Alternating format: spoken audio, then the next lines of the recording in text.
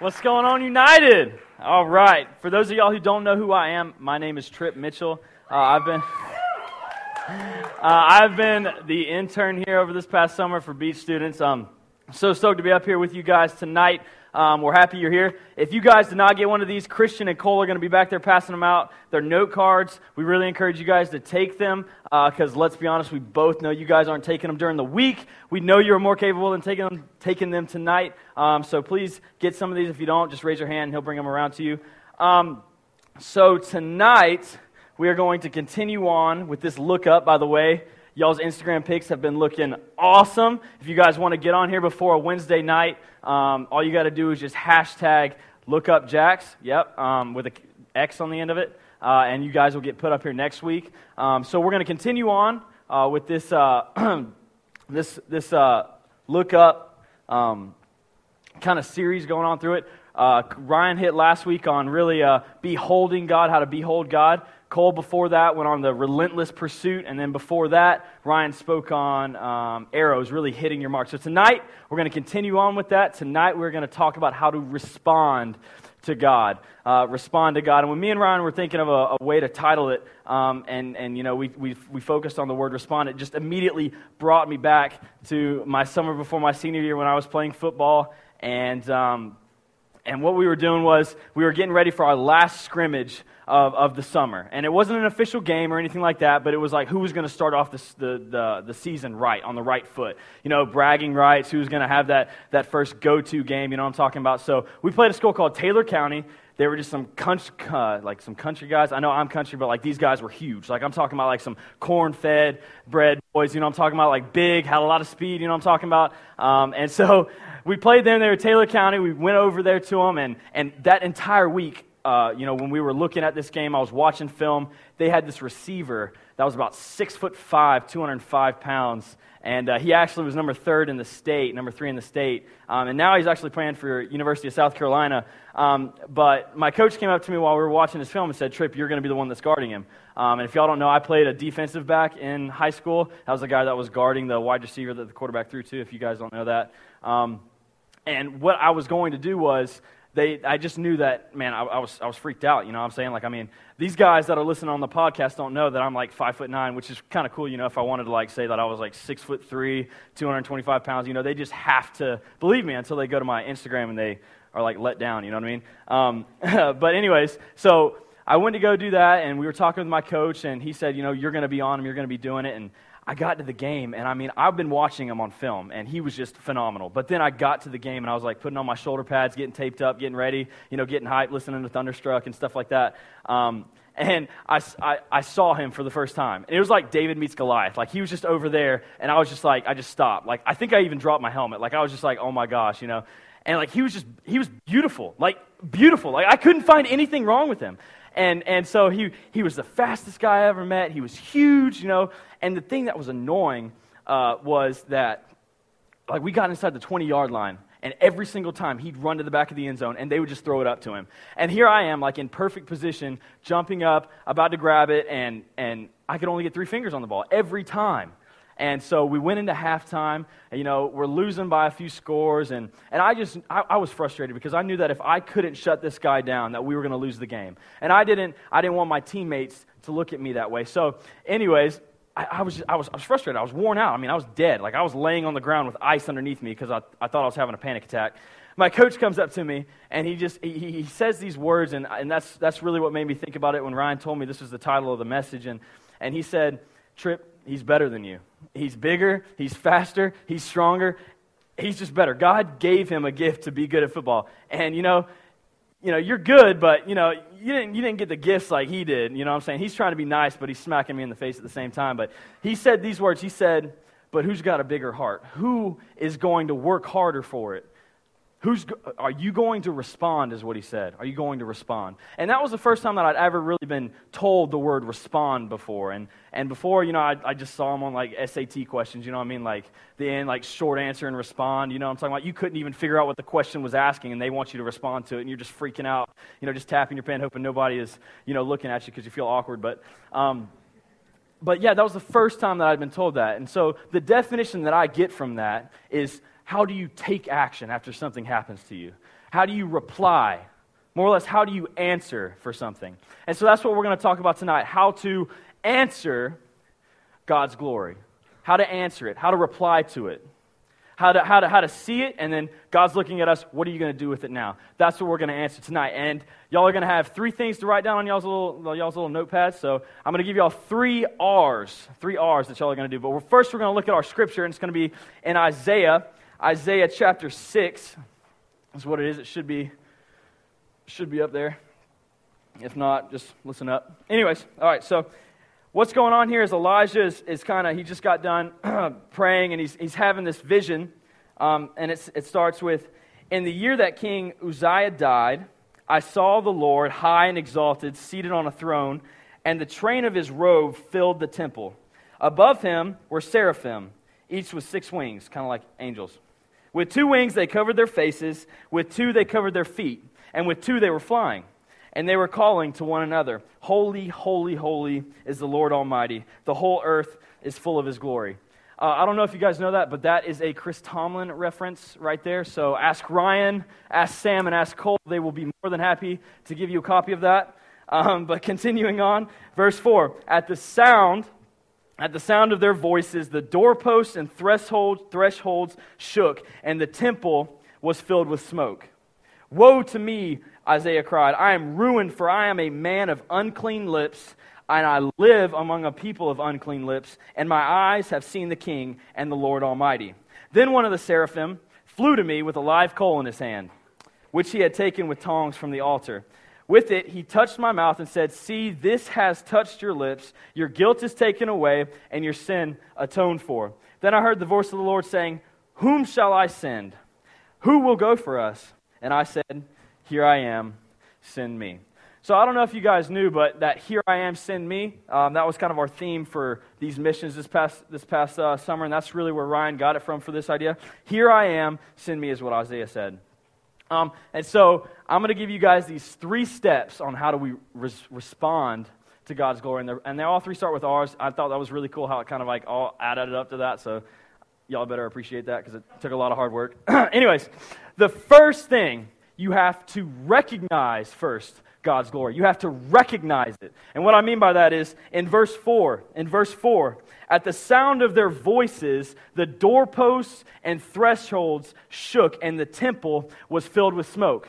The temple was filled with smoke. And so what Isaiah doing is he's painting us a picture, a perfect picture. We're not there. He's the only one there. And he's saying that there is this just tremendous earthquake and smoke filled the temple. They think a fire happened, like a volcano, like magma coming out the bottom of it. I'd be freaking out if I was Isaiah, okay? But anyways, so that was the first thing. You have to recognize it. You have to recognize it. And so my question that I'm going to ask you guys is, I don't know if y'all know, but back in the Old Testament, the temple that they had was where they went to go get their sins atoned for, where they went to confess and give their sacrifices, saying, you know, God, I screwed up, I'm sorry, will you forgive me? And they gave their best of whatever they had, whether it was fruits and vegetables that they were growing, whether it was, you know, cattle, whatever it may be, whatever it was.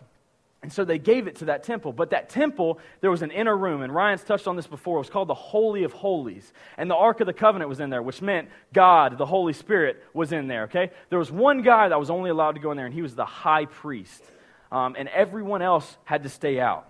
Only one guy could really have that one-on-one relationship with God, and even he didn't really get to have what we have today. So if you guys don't know, that's how it was back then. It's not like today where we give an altar call and you come down here to the altar and kneel down before this cross and say, God, I'm sorry, forgive me. And He does it right away. And so I'm kind of getting to a point here. And what it is that now, today, back whenever Jesus died 2,000 years ago, whenever he died on the cross for our sins or whatever like that, the earthquake happened.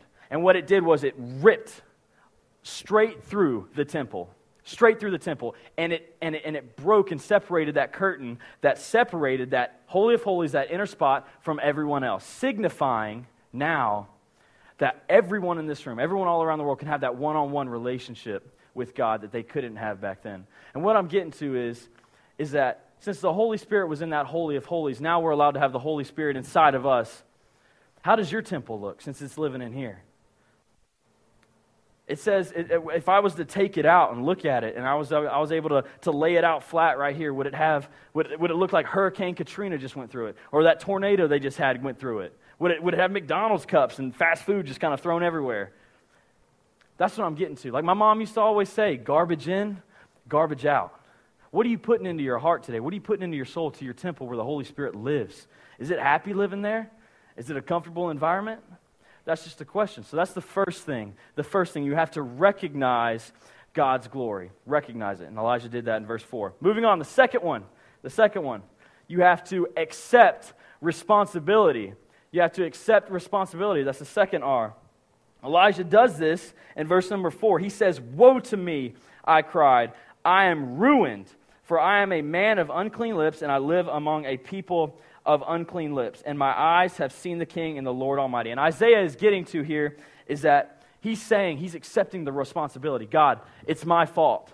God, I sinned. God, I made that mistake. And I feel like so many times, us as teenagers especially, but human nature, we get to a point where something looks bad coming, and your parents come into your room and they say, "Hey, what's going on?" And you blame it on your brother or something like that. I just did it last night. I mean, I'm not lying.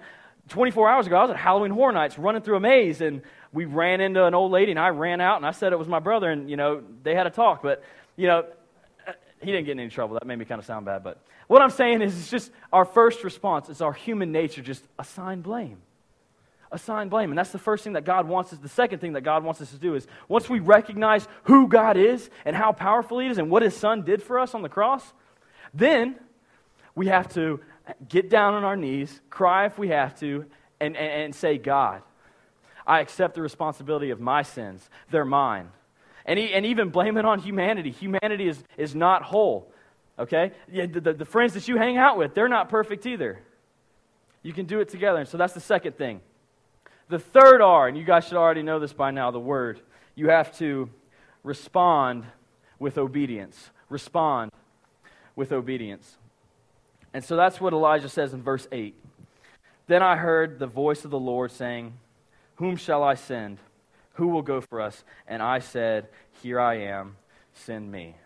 Here I am, send me. So Isaiah passed those first two tests. He recognized who God was. He accepted responsibility, and now what is he going to do? Now that he knows who God is and what He did for us, he's going to respond with it. And that's what today's message is all about. And so it goes to this. Isaiah is just here. He's just witnessing this.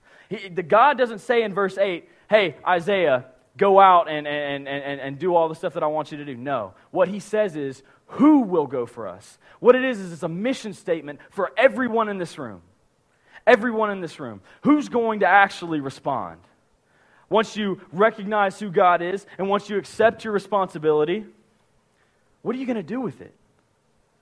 What are you going to do with it? And so that's kind of what Ryan's going to talk about whenever he gets up here later. He's going to give you that opportunity to respond. But what this is that's that mission statement right there. Do you want to be a part of that great commission that God has called us to be? What are we doing down here on our knees at Remnant Rising at 7:14 in the morning and in the afternoon if we're not responding and doing anything with it?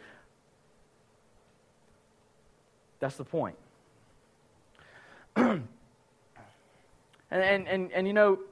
one of the things that I get a lot whenever I'm talking with students and they tell me, they come up to me after a football game or whatever it is, and they just come up to me and they say, "Trip, I'm running from God. Trip, I don't know how to get back on path. Trip, I don't know if God wants me anymore." And it cracks me up, and they always look at me with a smile on my face, and they look at me, "Why are you laughing at my troubles? My life's just thrown out the window, and yet you're laughing at me." It's not because of that.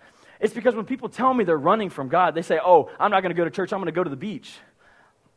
Okay, are you running from God? God created the beach. He has more right to be there than you do.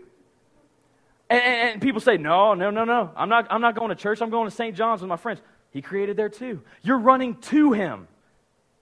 And so when people say, "Trip, I'm running from God. Trip, God's not going to want me anymore," you're running straight to Him. All you got to do is just stop for a second and look around at everything that He's created and realize that He's right there, arms wide open, waiting for you just to see who He is, recognize His glory, accept responsibility, and then respond. So the thing that we've got down there at the bottom of your note card, and kind of the tweetable moment of the night, because y'all know I love them tweetable moments. It says, enjoy God's grace and then extend His glory. Enjoy God's grace and then extend His glory. Our response, the way that we respond, shouldn't be about it's something that we should do. I'm not up here to guilt trip you guys into it, because that's what happens a lot of times. Well, now I realize what Jesus did for me, and it's like trying to buy a Christmas present for someone else. You know what I'm talking about? Like, I hate buying presents for people at Christmas time, because what if they give me like a flat screen TV and I just give them a gift card to like McDonald's or someplace like that? Then I'm like, oh my gosh, I'm in your debt. So like when you call me the next time and like you ask me to help you move, I have to, because I feel like I'm in your debt, and they know that. You get what I'm saying? So guys, I'm not up here trying to trick you into anything, because as my dad always said, if I can talk you into something, someone else can talk you out of it. What I'm asking you to do is on your own, create a bubble around yourself right now. For the rest of the service, if you haven't heard anything else early on, just do it right now. Because what I want you guys to do individually is to do those 3 steps and to walk through it. Okay? There's another guy that you guys might know. Since you guys don't really know who Isaiah really is, y'all probably don't. Y'all probably know this guy. Y'all have known him probably since y'all were like this big. I knew him whenever I was in Sunday school. A guy named Zacchaeus. Zacchaeus, y'all know that? Y'all know the song? I'm not going to sing it for y'all, but I'm not singing it. No, just stop. You go ahead. No. All right. Anyways. I don't even know the whole song. No, y'all stop. Y'all are killing me. All right. Turn your Bibles to Luke chapter 19. Luke chapter 19. Talk about our boy Zacchaeus.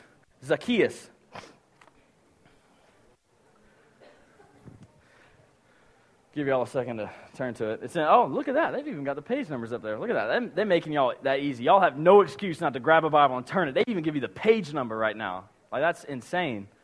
All right, anyways. So Zacchaeus.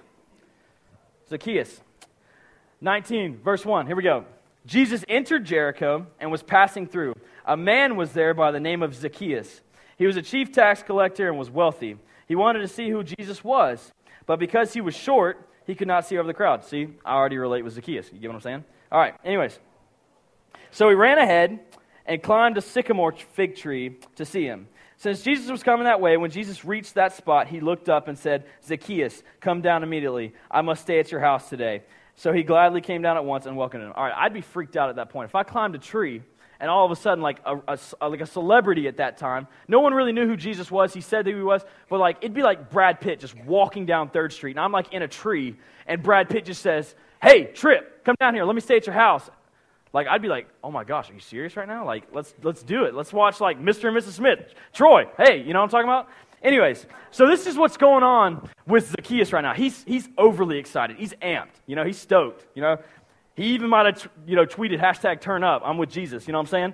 All right, anyways, verse 7. All the people saw this and began to mutter, he has gone to the guest of a sinner. But Zacchaeus stood up and said to the Lord, look, Lord, here and now I give half of my possessions to the poor, and if I have cheated anyone out of anything, I will pay back 4 times the amount. Jesus said to him, today salvation has come to this house, because this man, too, is a son of Abraham. For the Son of Man came to seek and to save the lost.